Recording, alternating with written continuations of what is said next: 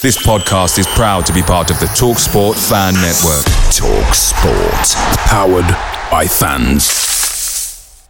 The TalkSport Fan Network is proudly supported by McDelivery, bringing you the food you love. McDelivery brings a top-tier lineup of food right to your door. No matter the result, you'll always be winning with McDelivery. Order now on the McDonald's app and you'll get rewards points delivered too. So that ordering today means some tasty rewards for tomorrow. Only via app at participating restaurants. 18 plus. Rewards registration required. Points only on menu items. Delivery fee and terms apply. See mcdonalds.com. The TalkSport Fan Network is proudly teaming up with 3 for Mental Health Awareness Week this year. Beyond the pitch, beyond the results, we're here to connect fans, getting them to embrace the highs and lows of supporting your club, because we're not just fans, we're a team. With 2 in 3 football fans having struggled with their mental health, we understand that life off the pitch can present its own challenges. That's why we're committed to ensuring you have the tools to stay connected with your friends and fellow supporters. Take a moment to connect with your mates. A simple text or an open conversation can make a world of difference. And if they don't respond right away, don't hesitate to follow up. Let's all take a moment to talk more than football.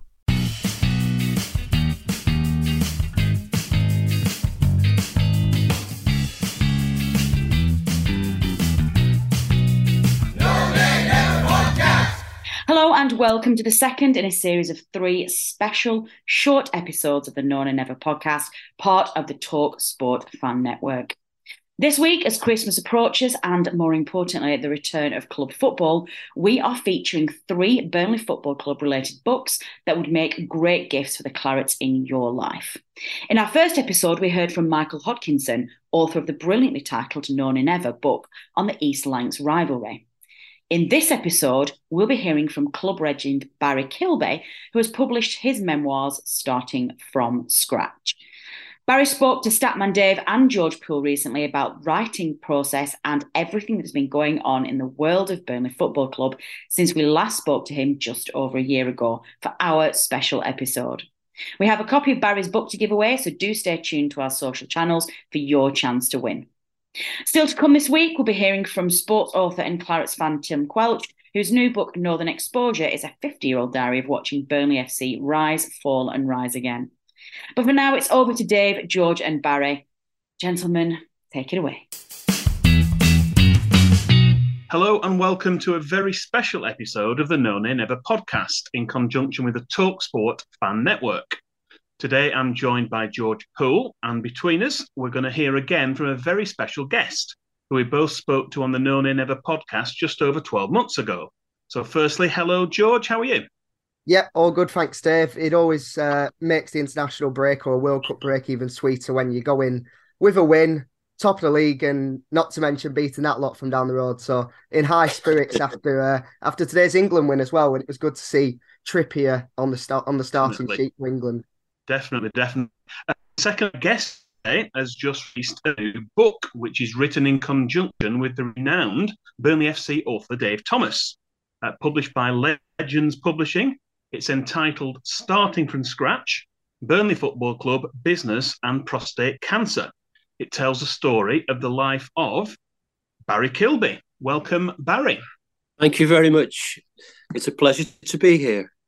It's a pleasure to have you here once again. We covered quite a bit about Barry's early life when we spoke last time. You can still go back and listen to that or watch that podcast that we did from 12 months ago. That included growing up in Great Harwood, his dad's love for the Clarets, which he passed on, and also a successful business career, which put him in the position to invest in Burnley Football Club. This time, Barry, we want to focus more on your time at Burnley Football Club, starting with your rapid ascent to the club's board of directors and subsequent appointment as chairman in late 1998. So first of all, regarding becoming chairman, during that year of 1998, there was a lot of speculation about a potential takeover. Most of it involved US-based businessman Ray Ingleby, or a consortium which was fronted by Peter Shackleton. And it wasn't until around about late September of 1998 that your name was mentioned in the press. How closely had you been following the situation in the Burnley boardroom prior to then? Well, I had been following the situation, obviously, because it was very obvious that the club were in trouble financially, and these names were there, but it would just seem to be moving on. But what happened was I was contacted by the club. I sold my company, so it was that came being known in the public, and I was asked by Frank Teasdale, would I come and have a chat with him? So I went to see Chatterley's house. Bob Blakeborough as well.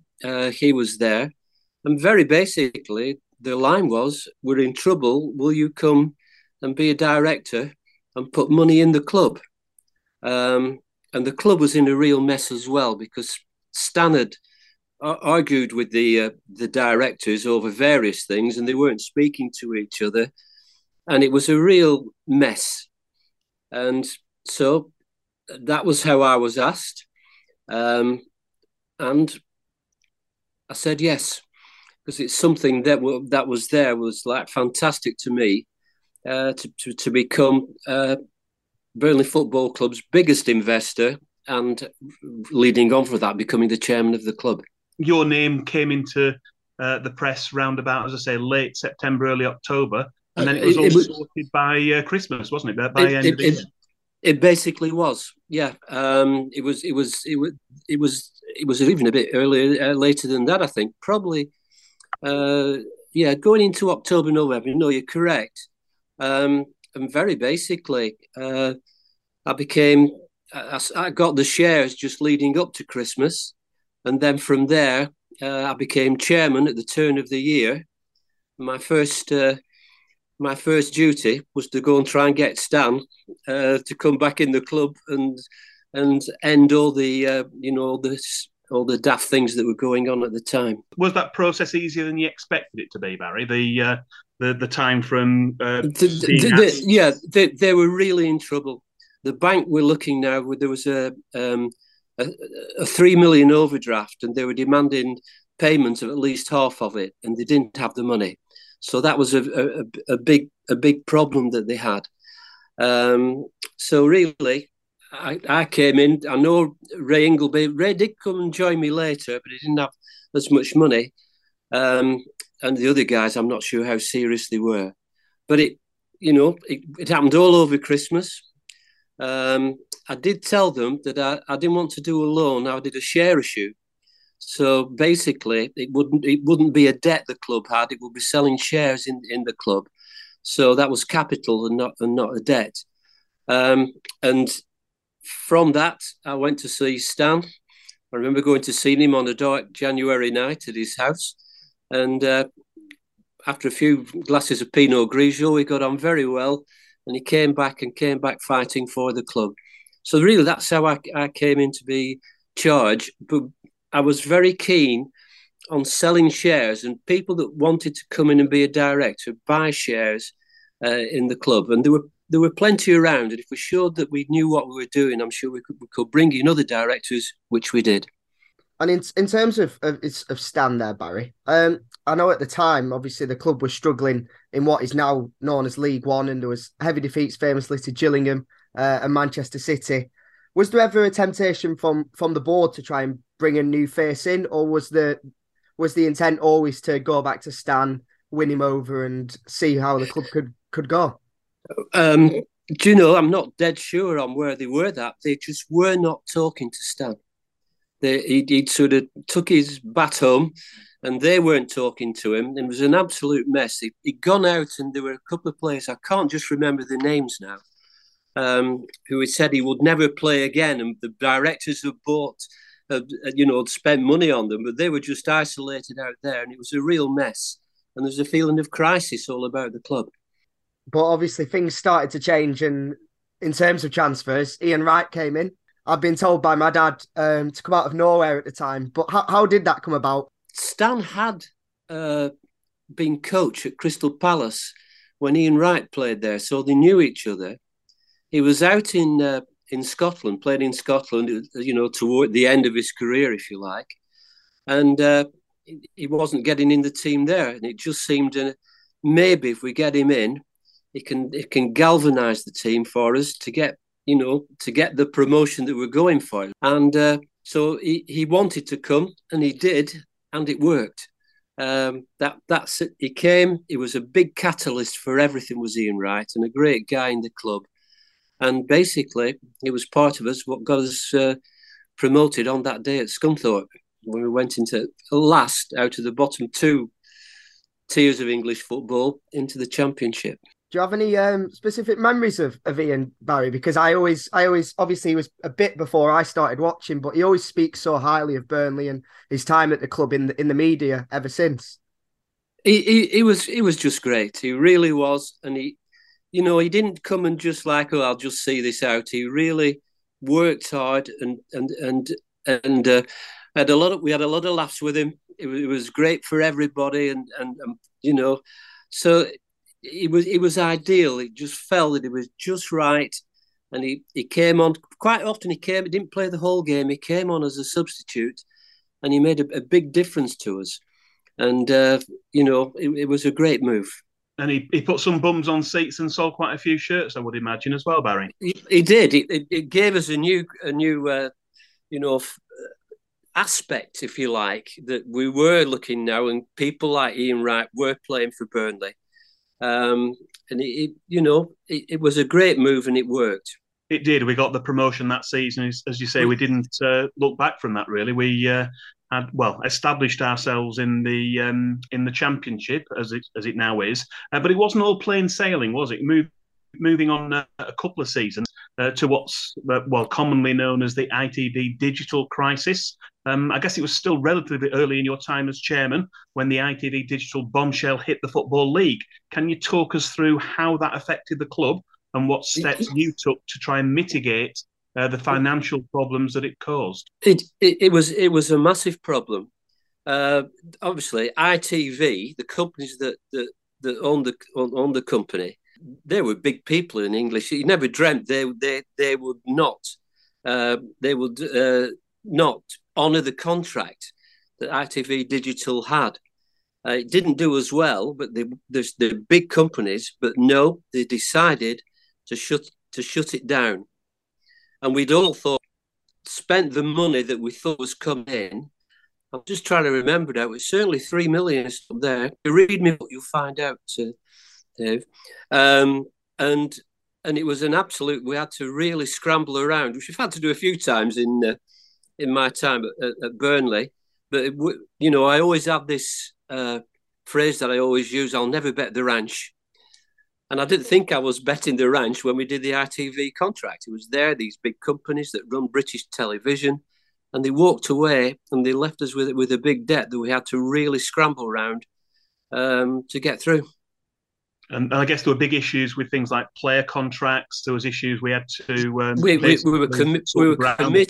We were committed to the expenditure that we thought was obviously based on the ITV digital deal.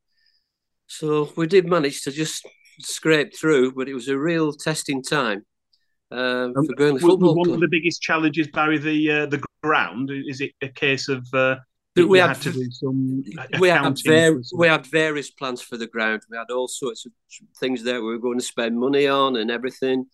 The players' wages were up and all that type of thing. And we had to retreat quickly from all that and just work out how to survive. Just moving on then, in terms of hiring and firing, unlike some clubs, Burnley showed patience with their managers, thing we've touched on already, giving more time to the likes of Stan Ternent and also later on to Steve Cottrell in particular, when they might have been shown the door at other clubs. How easy is it to keep faith with an under-fire manager, particularly when there's a lot of press speculation and pressure from supporters? It's obviously very difficult. We do have contracts as well, and it will cost you just to get the manager to walk away. But it's not as simple as, you can have a bad run and it might not be the manager's fault. But we've had to, I think I've sacked 4 managers. One's walked away, which we know about. And, that sort of thing. And it's not an easy one to do because there's the whole upset in the club. But if you have to do it, you have to do it. It's not just one man either, it's his entire staff quite often, isn't it? And then he has all his staff with him and the players he's brought to the club. the whole shebang is a revolution, but you do have to do it. Even Stan was a very difficult, you know, how he brought us back up into the Championship, but I could tell he was losing it a bit, and you know that was a very difficult decision for Stan to go. Owen Coyle, as you know, was the one that just left us in it and just walked away. That was a real shock for Owen Coyle. And if in my book I go through all these in detail, all these managers we've had and the liaison between us and what happened. But it's always difficult to look somebody in the eye and say, you're sacked.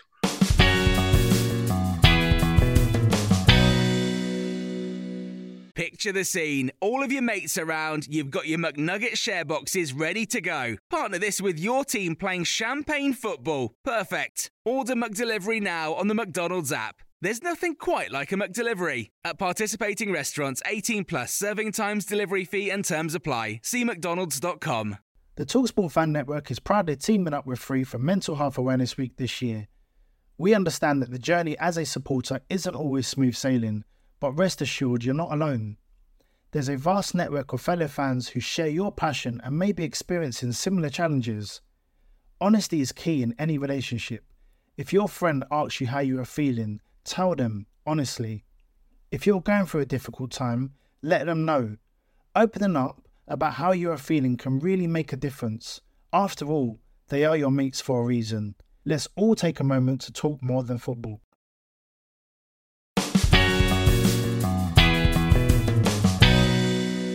I'm interested, Barry. From reading your book, there was some interesting stories. There's particularly one that caught my attention about the hiring of Owen Coyle. Now, Owen was on a podcast, another podcast a couple of weeks ago, where he talked about when he joined St Johnstone before coming to us, and he said the St Johnstone chairman came round for a cup of coffee, and once the chairman had left, Owen realised he'd given him gravy granules in his cup and not coffee. and somehow he still managed to get the St Johnstone job. But the story of getting the Burnley job was peculiar to me in that it was a journalist who put you onto Owen. So can you tell us a bit about how the hiring of Owen Coyle came about? Well, Owen Coyle actually, I think Brent. It was the guy. I forgot his name now. Phil Gartside. Gartside. That's it. Yeah. He was the guy, and he knew Brendan very well. And he was the guy that said, "There's this good manager up in. He used to play for Bolton, and he, you know, he's doing really well. He could be a good manager for you." And so we looked at it. I was, strangely enough, I was in Scotland. I was stopping at Gleneagles. Sonia thought she was going on a holiday, but I said, you know, I invited him there and had a good chat. And he seemed to be, you know, I was very impressed with him. And that's how it came about. We made the decision to bring Owen Coyle in the club, which was extremely successful, as you know. And I think he was a good manager, an excellent manager. But the irony of the whole shebang was then Bolton, Gartside, that suggested it. He was the one that pinched him back, and it was disgraceful because it was at Christmas. He did, you know, he had the contract. He brought the players in, and all this thing. And the famous phrase he used: "I'm going to a club that's 10 years ahead of Burnley," and he just left. We tried to keep him, but no, he was away, and that was it, leaving us in the mire at the turn of the year. There was certainly some good times. I remember because I sort of started going on turf when I was maybe 6 or 7 under Steve Cotterill, and then obviously Coyle took over, and we had that incredible League Cup run, going to the playoff final at Wembley. No, the win at Wembley was just something that we'll all remember and was fantastic for Burnley Club, and for us to get back into the Premier League after all those years. And I'm old enough to have been at the Orient game, stood in the be-all end, and if we'd have lost that game, there would have been any Burnley Football Club now. And how we got back in the Premier League through him. And then this thing where he, you know, halfway through the first season, he said, "I'm off. I'm going to Bolton. They're 10 years ahead of Burnley." And that, to me, that was absolutely disgraceful. He had a contract with us and everything. but he was a good manager. I think he was a good manager. But that's what happens. Left on a sour note. But how much of a learning curve was it for a club like Burnley to reach the Premier League after so long away from the top flight? Because it's a new game almost. It was fantastic. Well, first of all, we got money like 40 million and 50 million coming in. I'd never seen that. I never thought I'd see that at Burnley. And then to go out and trade. We did get relegated that season. Brian Laws came in and it didn't work and we went back down. But we did go back down, we didn't bet the ranch. We went back down strong and we were building enough to build the team up again. And obviously, eventually get that promotion back to the Premier League with Sean. Yes, and before Sean, obviously, we had Eddie Howe. Now, Eddie at the moment is having a fantastic time up at Newcastle. But what were the qualities that stood out to you about Eddie? He stood out. Eddie Howe stood out. He's like this young guy who very young in managerial terms, who got hold of Bournemouth and transformed it and went up. And we looked round and thought he could be the guy that would be ideal for Burnley Football Club. And he did a decent job, Eddie. But if it had carried on, he might have took us back to the Premier League. But he actually didn't settle, and his family didn't settle in the north of England, Manchester. And then the opportunity came back down to move back down to the south coast. And he's proven himself now. He obviously is a top manager, but we just couldn't hold on to him. He wanted to move. And that coincided, Barry, round about that time with your health issues as well. It's well known that you took a step back and handed over the chairmanship in May of 2012. That was following your prostate cancer diagnosis, although you remained as a director. And that's something you talk about in more detail in the book. Can you explain to us what impact that had on your outlook on life, and perhaps give us an overview of how you went on to use your experience to set up the charity, the Barry Kilby Prostate Cancer Appeal? What happened was I had the PSA test, just part of a general, just a general thing, medical. And I always remember I was coming back from Cheltenham races of all places, and I got the call from my doctor, come in quick. You've got to see, there's a real problem. Went in, said you've got prostate cancer. It is early enough to try and treat, and we'll see if we can get through this. And it was a massive thing in my life, and that's when I thought I was going to have tons of medication and everything, which I did have. And so that was when I stepped down, thinking I can't do a full-time job there. And luckily, the Almighty's been on my side, and I've survived. But the big thing was, it was a simple blood test that detected the prostate cancer. And that made me think, why don't more men get this done? And us men are crap, just doing it on our thing, going to a doctor's, on our own initiative. But the thought came in, if we could do it at the football ground, men will go down with their mates and get done. And that's what's happened. And nearly every time we get about 10% of the men that we test have prostate cancer. We can deal with it. I have a little smile on my face. Last Saturday, we had it at Blackburn Rovers. So we had it at Rovers, and over 100 men came, and I'll guarantee about 10 of them will have prostate cancer. But the key is catching it early as well, isn't it? You've got to get it early. It's down the line, it gets out, and it's not the prostate itself, it's when it goes into other things. So, for the Barry Kilby Prostate Cancer Appeal, and the proceeds from my book, by the way, are all going to that. And, it's been something it's took off.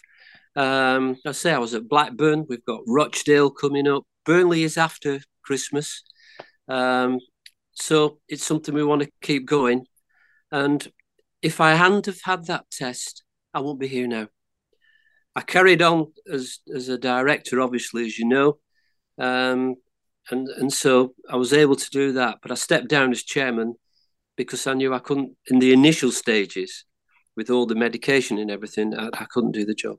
And despite everything else that happened to you in the last decade, you must be extremely proud, as we all are, of how the Clarets progressed for the remainder of the decade, including promotion back to the Premier League twice and the length of time you were able to stay in the division. Yeah, and Sean Dyche did a fabulous job. I wasn't his chairman, but we had a good relationship. We used to, during the week, he lived down in Whalley. His family was still down there. Well, I live at Ribchester, just round the corner. So we started, first he came to my house for a meal, then we started going out. We had our 10-point parties. Every 10 points, we'd go out and have a meal in the Ribble Valley and have a few beers, etc., etc. So I had a great relationship with Sean. And he did tell me a few things that I'm not going to tell you, that I was quite a confidant of him. And he was a fabulous manager. And what he said, 2 promotions to the Premier League was just great. And it's put Burnley Football Club there in people's minds, hasn't it? That we can be a Premier League team, not somebody struggling down with your Rochdales in the bottom divisions. Yeah, we've completely changed, even from when I was younger. You were lumped in with the likes of your Rochdales, and when Burnley we first got promoted, it was, who are these? They'll be around for a year. We won't hear from them again. And then all of a sudden, obviously, we're up there for so long. And I saw a study a couple of months ago that said outside of the Premier League, the most Googled football teams try and watch the stream this season in the Championship is Burnley. So it's just a complete change. But and also I do say in my book, and I really mean this, I don't think there's a place in England where the town identifies with its football club like Burnley. The usual line you put on there, you won't see a Man United shirt walking around in Burnley. But it means so much to the town, and where the ground is right in the centre of the town, and the history, and now we have this record of trading blows with the big guys is really something that I think we're all so proud of. And, as like I say, I don't think there's another town in the country where the football club means as much to them as it does in the case of Burnley. Yeah, I think you're right. I think you're totally right, Barry. Even down in Bath, every day I go out and I wear my Burnley shirt and people are like, really? And I'm like, yeah, we don't support our Man Uniteds or Cities. And no. We're very much looking forward to going to Man United in the League Cup and hopefully turning them over once again. Well, that would be fabulous, wouldn't it? We never know. We could. After the win against Blackburn, I'm thinking, ooh. Yeah. And the trouble is, the game before that was Sheffield United. I'm thinking, what team are we? It brings me on something I was going to ask you, Barry. I was going through some old Burnley Express articles just for research for this, and I was looking at the 1998-99 season. There was one article which cited rumours that the club were planning to sell off Turf Moor to Sainsbury's and move to a newly built stadium in Padiham. Obviously, you'd denied that as rubbish at the time, but was there ever any thought given during your time at the club to move away from Turf Moor? No, absolutely not. Turf Moor is such an integral part of the town. I've just touched on it there. What always puts me off is something like Bolton now, where they have this, the grounds right on the far suburbs of the, of the actual place, whereas Burnley is right in there. But there's the history of Turf Moor and everything. I would absolutely be distraught if we ever had to leave Turf Moor. And there were even the names so synonymous with Burnley that many clubs don't have that with the name of their ground. It would be a disaster if we had to move. Okay, well, on that note then, what is the most bizarre rumour or story, other than that one I just mentioned, that you've had to deny during your time at the football club? Oh, my goodness. Putting you on the spot. I think I need you to quote one to me, to give you that one. Just say it again then. Go on. What was the most bizarre rumour or story from the press that you had to deny during your time as chairman? Either a player that might have been due to sign or that were rumoured to be signing? Oh, gosh. I've got one. I've got one. I remember when I was a kid, and I think it was when maybe Coyle was signing, or maybe Brian Laws where maybe Andras Villas-Boas, the old Tottenham manager, had applied for the job. How about that? I don't even know you're talking about, Tidley. That was in Brendan Flood's book. I think that was true, wasn't it? Not that I'm aware of. I don't think he applied, but I think he was a name that was mentioned to Brendan. Well, I think in Brendan's yeah, well, you get talking these things, don't you, all the time? But he never replied. Applied. There's a story squashed. I'm sorry about that, but yeah, I'm squashing it. Yeah. Maybe I can give an exclusive, Barry. Were there any interesting names you can mention of managers who didn't get the job, who applied when you were chairman? You never know with the manager. Like I said, I've had 6 in my time, the different ones. They all have different skills and they all have different pluses. None have been absolute, bad and terrible. But they all have pluses and minuses. And a football club's a strange thing. How many managers tend to apply for the position? Oh, you can get 20, 30 different ones. Usually there's a board of directors where they have their eyes out for people that are out of a job and people in the lower leagues. You don't tend to think we'll go and nick Tottenham Hotspur's manager. That you just can't, can you? That wouldn't work. And when I think about it, I talked about Owen Coyle. He was in a small Scottish club. Sean was out of a job. He got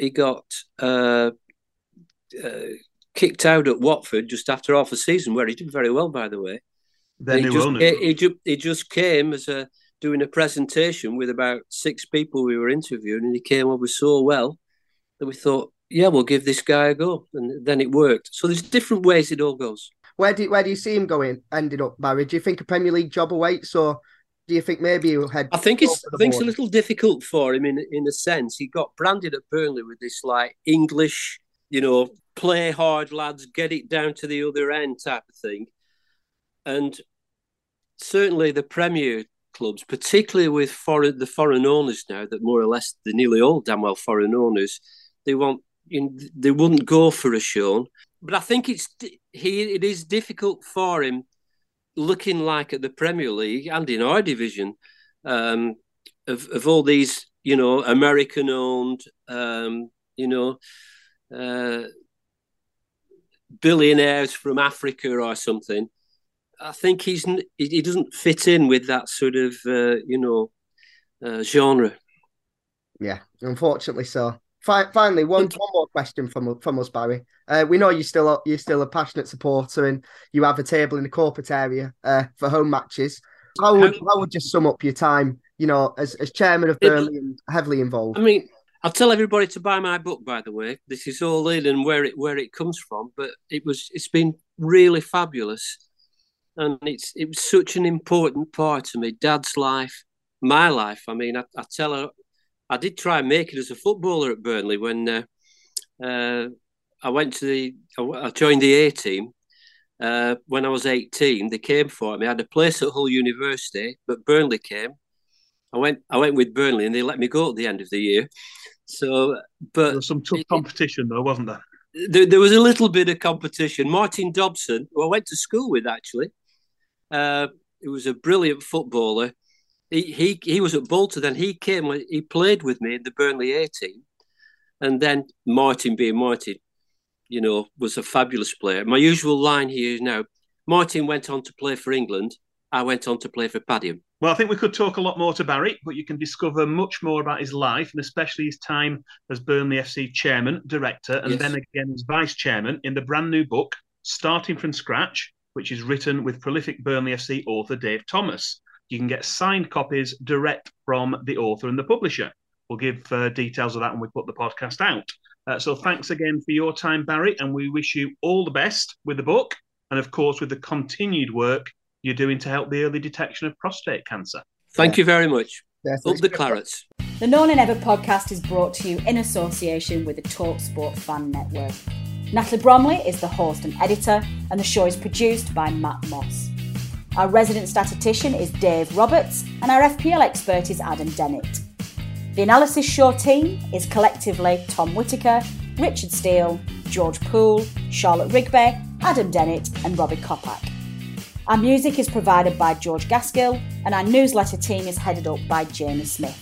If you don't already, you can subscribe to our newsletter by visiting nonadenever.substack.com. Our thanks as ever go to our partners TalkSport. We are as ever proud to be part of the TalkSport Fan Network.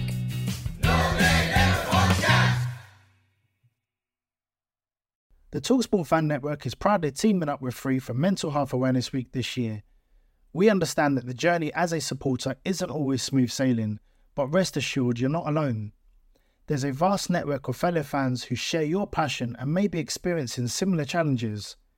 Honesty is key in any relationship. If your friend asks you how you are feeling, tell them honestly. If you're going through a difficult time, let them know. Opening up about how you are feeling can really make a difference.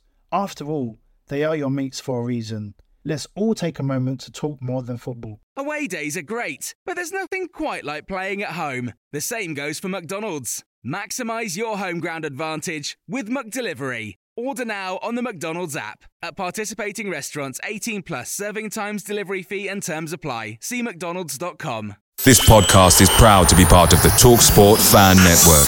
TalkSport. Powered by fans.